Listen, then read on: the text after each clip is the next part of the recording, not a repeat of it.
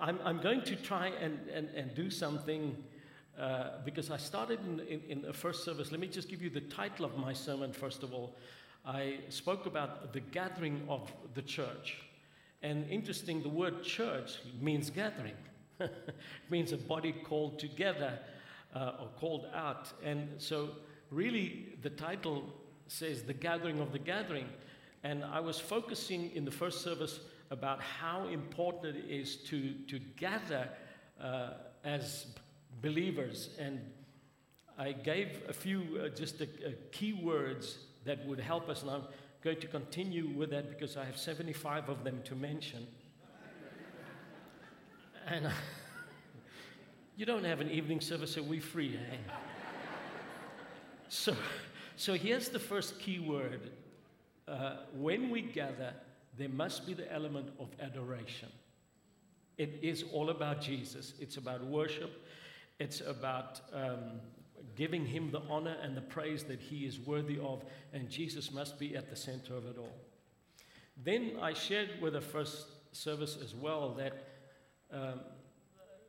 after adoration comes supplication, where we ask God for things.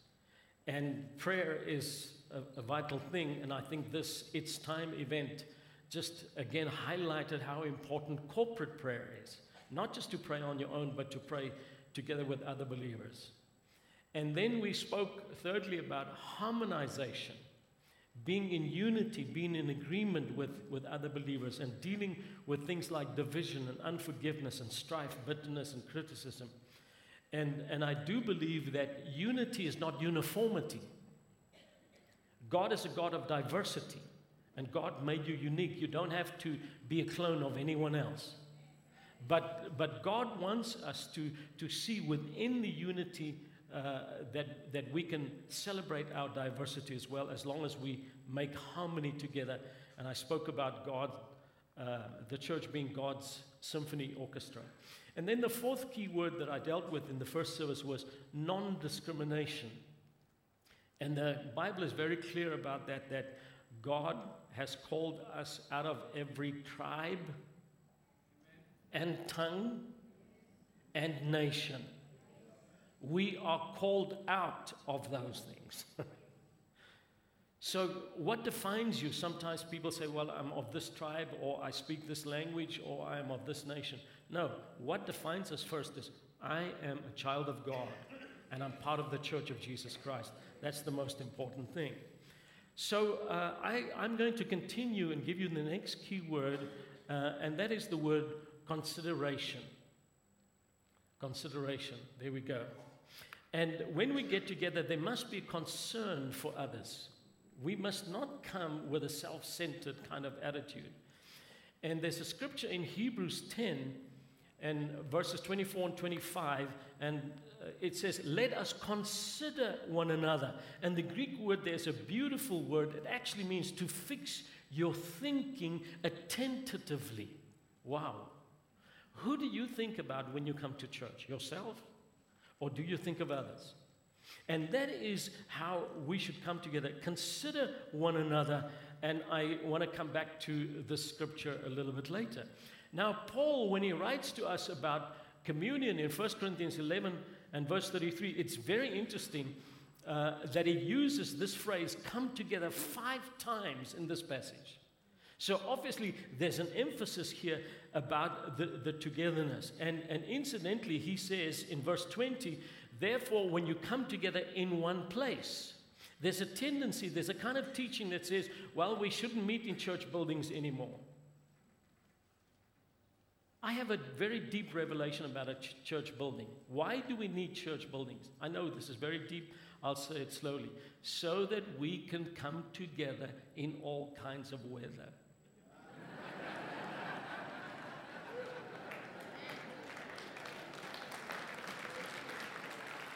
If it's too deep for you, I'll try and give something else later. But in verse 33 of 1 Corinthians 11, Paul, when he speaks about the communal meal or the communion meal, he says, wait for one another. That speaks about consideration for one another, not looking just at yourself. And so when you come to church, God will meet your needs if you focus on Him first and then on others. That's the amazing thing. And you'll walk away with a full heart, knowing that He's actually met your need. Sister Pell, I'm reminded of, when we had the ministers' organization and we had regional meetings. I'll never forget one regional meeting. There was one of the pastors that missed the meeting, I think 3 times. And I thought after the one meeting, I'm going to phone him and find out, why does he come? Why doesn't he come to the meeting? So I phoned him and I said, we missed you. He said, yeah, I know I wasn't there. I said, why didn't you come? He said, because I didn't need anything. I said, okay, I will make an arrangement for you, with you. Next time, I don't want you to just come. I want you to speak. Come and tell us, how do you get to the point where you need nothing from nobody? Because we need each other.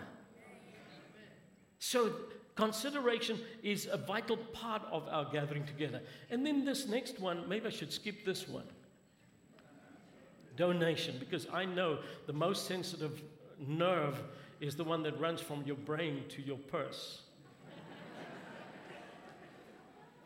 And actually, I don't like the word donation because it sounds like a once-off gift or grant that you give.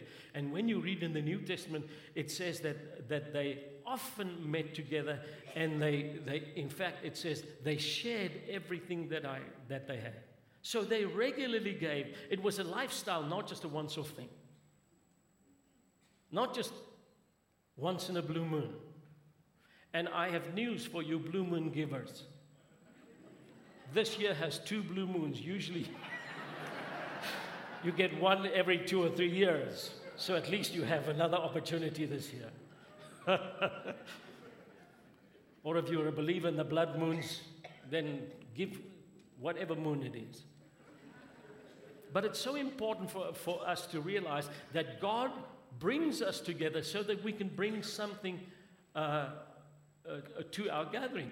In 1 Corinthians 16 and verse 2, it speaks about the fact that the believers gathered together, it says, on the first day of the week, which, by the way, is Sunday. And the reason why he says on the first day of the week, put something aside, a portion of the money that you have earned, is because we need to bring our gifts to the storehouse. Say amen, say aina, say aish, say something, because it's true. And sometimes when it comes to the offering, some people squeeze the money so hard that Madiba's eyes start tearing up.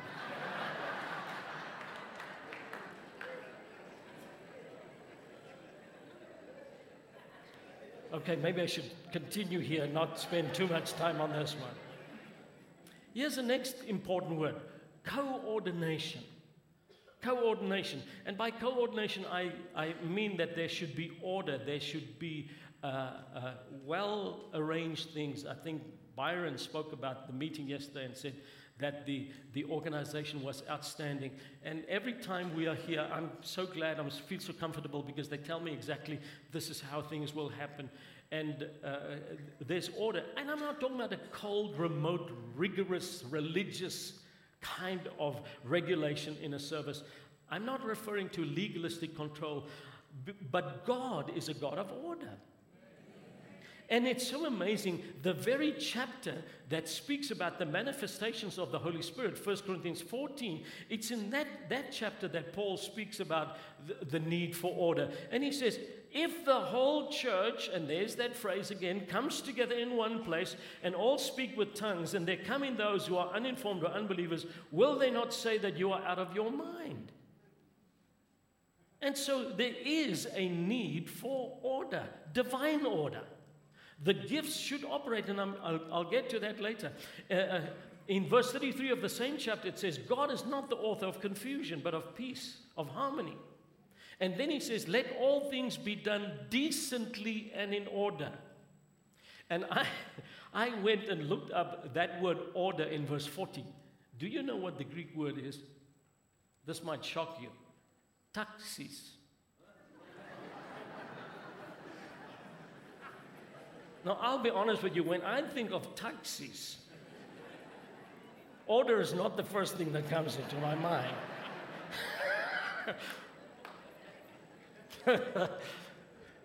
But it actually means that everything has a place and has a rank. And I have actually found out I wanted to take some overseas guests to Alex and wanted them to see some of the ministry things there. And I decided the best way to take them is to get a taxi. So I went to the taxi rank and I said to the guy, please take us to Alex. He says, under no circumstances. I said, why? He says, they'll kill me. He says, I can only go to Soweto. So there is some order.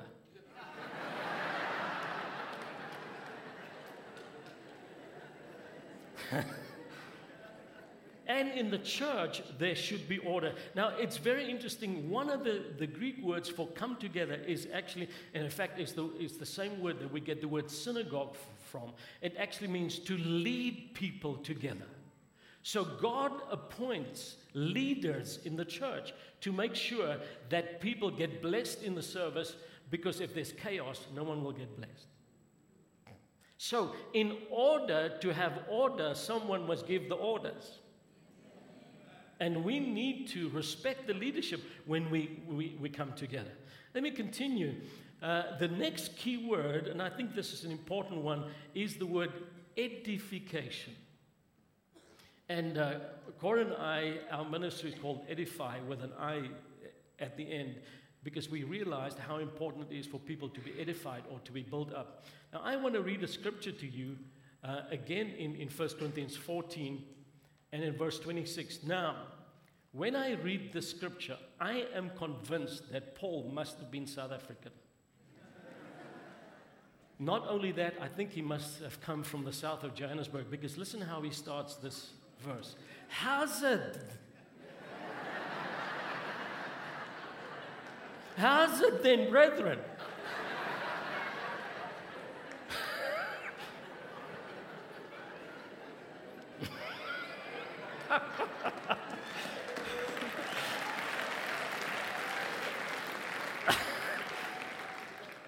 He says, whenever you come together, there it is again. Each of you has a psalm, has a teaching, has a tongue, has a revelation, has an interpretation. Let all things be done for edification. Now, the word there in the Greek literally means exactly what the English also says. When we speak about a fancy building, we call it an edifice. It's something that has been constructed beautifully. And so here's what Paul says. We need to make sure that we build others up, that we don't break them down, we don't tear them down, but that we build them up. And there's an amazing scripture for me in Acts 20 and verse 32, where Paul actually says to the elders of Ephesus, he says, I'm going to commend you to the word of God's grace, which is able to build you up. I have been in full-time ministry, and we're so thankful for that, for about 42 years. And I'm more passionate about the Word of God than I've ever been in my whole life, because I've seen what difference God's Word can make in people's lives. God's Word can build you up. And that is why it's so vital when we come together that we receive God's Word, because we need the building up. We need the nourishment that we spoke about in the break. That's so vital. We need to be built up by the Word of God. I was invited to a particular church. I will not mention the name just to protect the guilty. But there was a very poor attendance, and so the pastor wasn't there. And one of the elders said to me, I'm so sorry that we do not have a lot of people here today. So I said to him, did you advertise the services? He says, yes. I said, okay, maybe that's why they didn't come. Because there was another church that once invited me to speak on a topic, the topic of hell. And I said, it's not my favorite topic. He said, but we need to address this too. So I didn't mind that, but I didn't like the way they advertised the services. They advertised it this way. Do you want to know what hell is about? Come listen to Mark Hodgetts and find out.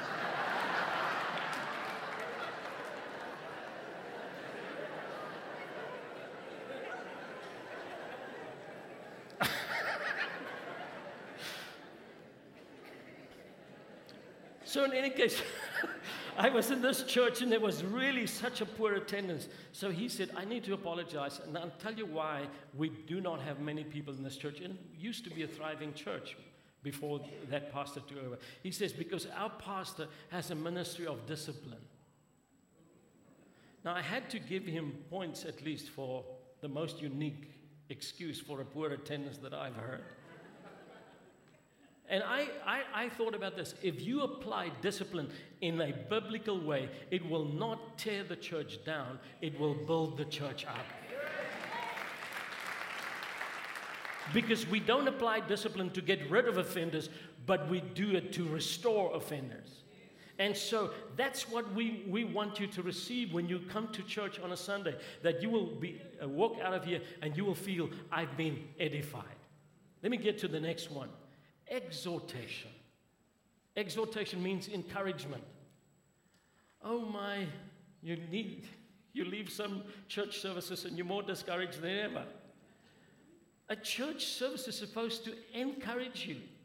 Let me come back to a scripture that I read earlier in Hebrews 10, 24 and 25. It says, let us consider one another in order to stir up love and good works, not forsaking the assembling of ourselves together, as is the manner of some, but exhorting one another, and so much more as you see the day approaching. So this is what we're supposed to do. You're supposed to encourage people. When you come to church, find somebody to encourage. Amen. And here's the important thing he says here, that some people have the habit of neglecting the gathering of the saints. It's a bad habit. Now, I'll be honest, I know some people come to church just out of habit, but it's not a bad habit. It's a good habit. I was preaching in a particular church one day, and right in front of me sat a guy about here where this young man's sitting. And he was sitting, and he was going like this while I was preaching.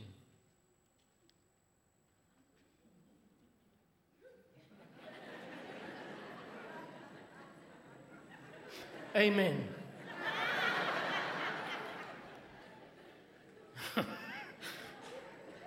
And ladies, let me tell you, you think men cannot multitask. We can. I was preaching, I was watching this guy, I was speaking to the Lord, complaining about him. I was doing that all at the same time. So I'm preaching and I'm watching this guy and I'm saying, God, look at this guy. I'm preaching my heart out and he's fast asleep in the service. And you know, I don't know if God speaks to you the way he does to me, but the Lord clearly said to me, at least he's sleeping in church.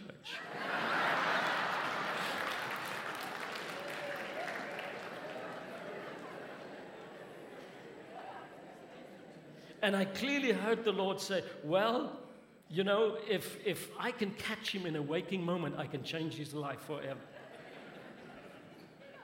And so please, let me say this. If you're here this morning just out of habit, just out of tradition, please don't stop that. Keep on coming. I'm so glad. I was 4 years old when we moved into the house right next door to the church. Every time those doors opened, we were there. I went to the ladies' meetings with my mother. But I mean, we had morning service, evening service, midweek service, youth services, prayer meetings, every time the doors open. And I'm so glad for us, for Cora and I, on a Sunday, if we're on holiday, and for me, it's almost subnormal not to be in church. Because it's a good habit.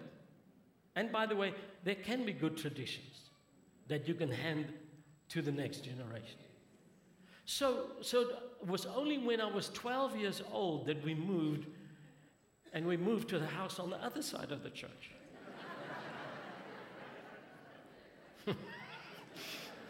And Cora had a similar upbringing. They lived just around the corner from the church. So let me say this. We have developed a habit, and it's a good habit. You can do the same. And I think we were bad news for the church janitor because we lived so close to the church. We were the last ones to leave always. Because we had such a short journey to our house. So we didn't mind. We stayed there, and he even sometimes had to tell us, we're going to lock up. Now, let me say this. You might think this is not spiritual, this is not important, this is not big. I want to say, don't be in a hurry to get away from church. Spend some time in fellowship with people. Sometimes the meeting after the meeting is as important as the meeting.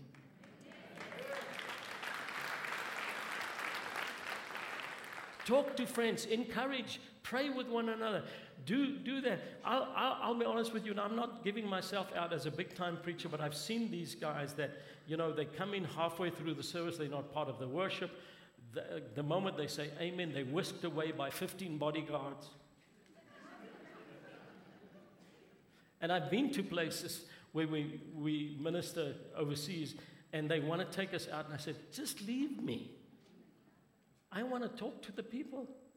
Because there's an opportunity sometimes just to speak a word in someone's life, very special, very personal, that God wants to give them. Amen. And just by the way, let me speak to this young man here. You've been asking God for something. And its time is not just for the nation, it's for you. God says it's time. It's going to happen. Amen. So it's important that when we gather together as a church, here's what he says: stir up love, stir up good works, exhort, encourage one another. Amen. Let me get to the next key word, and it's the word manifestation. We should invite and embrace the manifestation of the Holy Spirit in our services. John, can I just say, I have so much appreciation again for the way you're doing things. That ministry microphone is so important, because I believe in a church where the Holy Spirit is welcome, the action should not be exclusively from the pulpit, but also from the pew. God gives you something. Can I again give you that scripture in 1 Corinthians 14:26? He says, when you come together, each of you, so you can come to church with a psalm, with a teaching, with a tongue, with a revelation, with an interpretation. And it's so vital for us to allow that. If you look at the church in the early days, that's what happened. There were prophecies, there were healings, there were miracles. The gifts were allowed to operate. And God has given the gifts so that you could be used in them. God wants the Spirit to manifest, to show Himself. Now, just by the way, let me throw this in at no extra cost. When God gives you the gift, you don't own it. It just works through you. I've heard people say, I have the gift of prophecy. No, you don't. It just works through you. I have the gift of healing. Well, go and clean out the hospital. It just works through you. And the gift is actually intended for the recipient that you pray for, that you minister to. That's where the gift lands. And here's something, let me just speak about healing. I've long since discovered that God's healing power does not depend on my physical condition or my emotions. And sometimes when you don't feel like it, God can still use you. Because God doesn't use you because of you. God uses you in spite of you. Because, by the way, the gifts of the Holy Spirit are gifts of grace, not something that you deserve.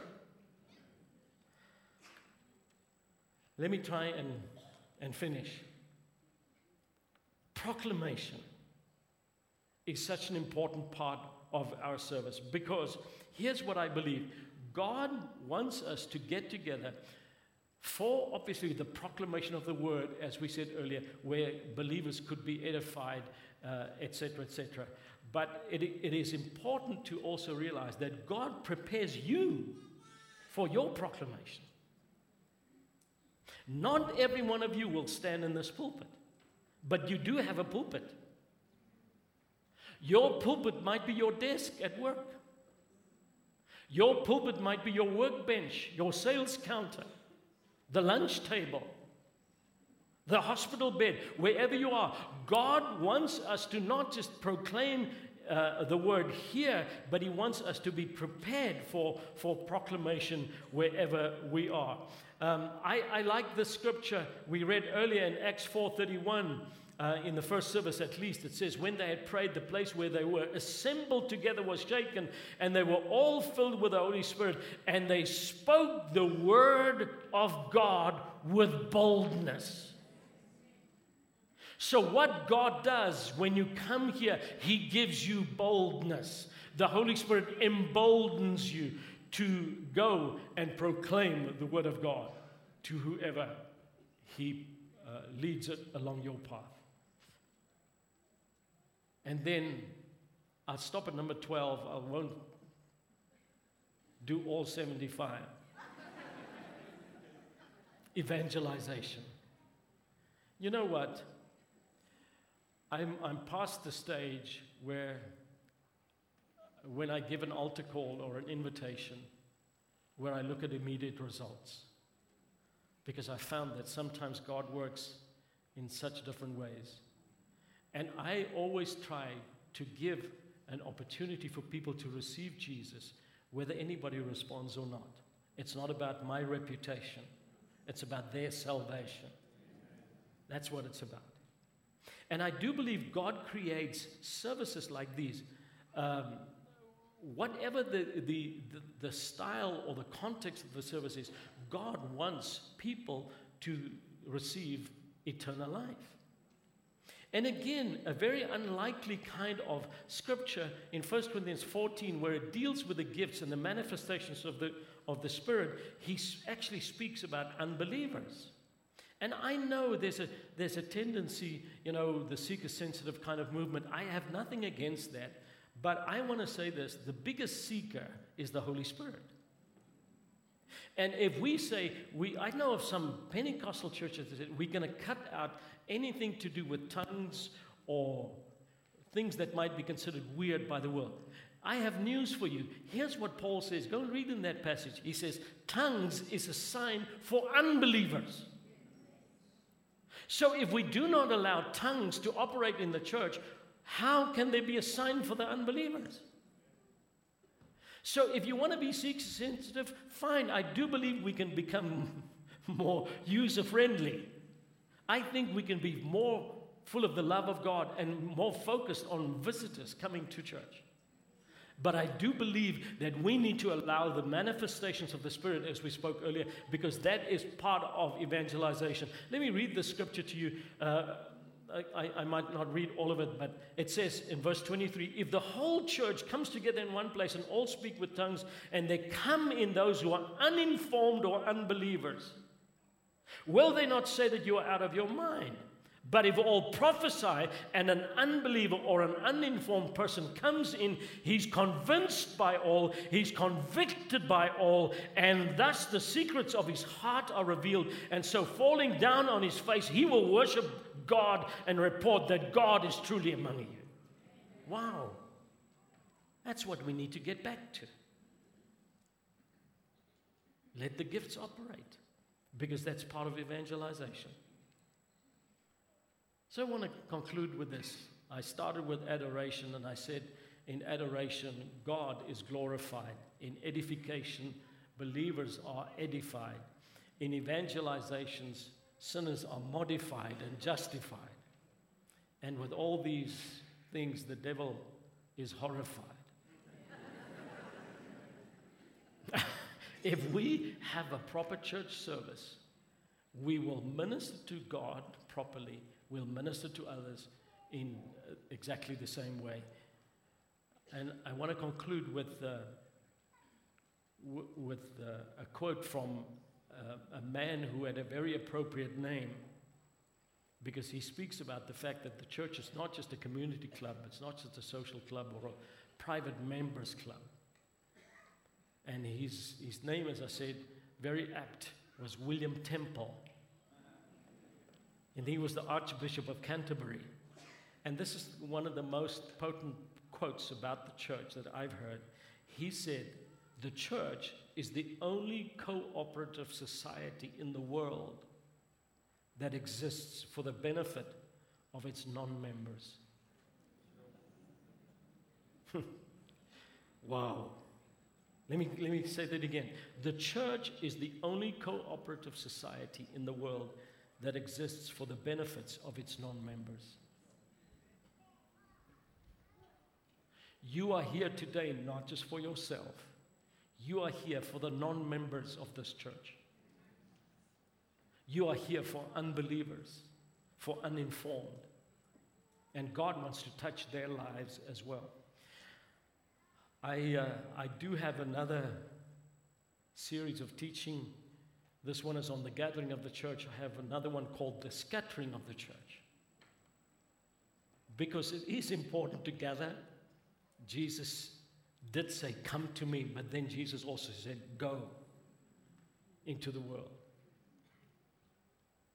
And it's very interesting that Acts 1:8, where Jesus said, you'll be my witnesses in Jerusalem, Judea, Samaria, and to the uttermost parts of the earth, was only fulfilled in Acts 8:1, when persecution came.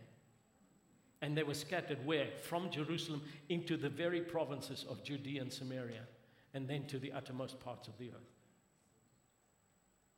You know the saying that says, all roads lead to Rome? It's interesting that the book of Acts ends in the city of Rome. Why? Because it was the metropolis of the Roman Empire at that time. And the Romans were really the first people to make proper roads. That's why all roads led to Rome. But here's something else. All roads also lead from Rome. And the reason why Paul landed in Rome, in prison nogal, was so that the world could be reached, that the gospel could be preached today in Moreletta Park, in Tshwane. The ends of the earth. Well, I don't know if we're the ends of the earth, but... So I want to encourage you this morning. I want you to recommit yourself to the gathering of the saints, the gathering of the church. And I want you to go and listen to this again, meditate on this and say, God, what role can I play in this whole thing? Will you stand with me as we pray together?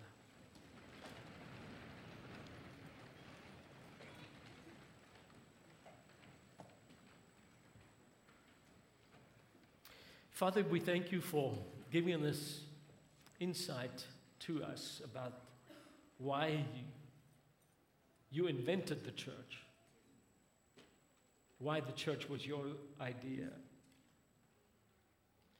And we thank you, first of all, that Jesus is the head. He's the owner, he's the builder, he's the founder, he's the Lord of the church. And we want to give him all the glory and all the honor that he is worthy of. And I thank you, Lord, that we will never lose our focus, that Jesus will always be at the center of it. But Lord, I also ask you that you will help us to become considerate for other people, that we will edify them, exhort them, encourage them. That you'll help us to not come to the church service with a self-centered kind of attitude. Because it's when we are ready to give to you and to minister to others that you will meet our needs. You promise that you'll be in our midst. And you said, if I be lifted up, you will draw all people unto you. I'm so thankful, Father, for a church like this. And help us to appreciate what we have. Help us, Lord, to devote ourselves anew today to the gathering of the church, of the saints. And I pray, Lord, that as the Holy Spirit shows himself and manifests in different ways, that people's lives will be touched, will be changed. People will be healed, will be set free, will be delivered, will receive life. All to the glory of the name of Jesus. While every head is bowed, every eye is closed, I want to give that opportunity, as I said earlier. If you're here this morning and you heard about the church is God's family, and you feel, well, I'm not sure whether I am part of the family of God. I'm not sure about my relationship with God. It's so easy, because Jesus said, if you are born again, and the new birth comes through an encounter with the living God. Only God can give life. And as much as you can remember a natural birthday, you should be able to recall a moment where you were spiritually born anew. If you cannot recall that, then today can be that day. You can go and write that date down, the 28th of October, and you can say, this day, God gave me eternal life. If you're not sure, if you were to die tonight, that you'll spend eternity in heaven, God wants to give you that assurance. He wants to give you eternal life. So if you want to be included in a prayer that I'm going to pray right now, I want you to, just wherever you are, say, please pray for me, and just slip up your hand so I can see it. And I'll include you in that. Thank you. God bless you. God bless you. Thank you. Thank you. Right at the back there. God bless you. You guys right at the back. Thank you. Anybody here? Thank you, ma'am. God bless you. Thank you. God bless you. Over there too. Anybody else? You haven't raised your hand yet, but you want to be included in this prayer. Thank you. God bless you. We're going to pray together. And I'm going to ask that you pray this out loud. In fact, I'm going to ask everybody to pray this after me. Say this with me. Say, Heavenly Father, I come to you right now, just as I am. I confess that I'm a sinner and I need a Savior. Jesus, I invite you. Come into my life. Forgive my sins. Cleanse me. Wash me. And make me brand new. I believe with my heart and confess with my mouth that Jesus died in my place, that He took my sin and my punishment, that He rose from the dead so that I can live. I receive the gift of eternal life. By grace, through faith, I'm now a child of God. And I will follow you for the rest of my life. In Jesus' name, amen.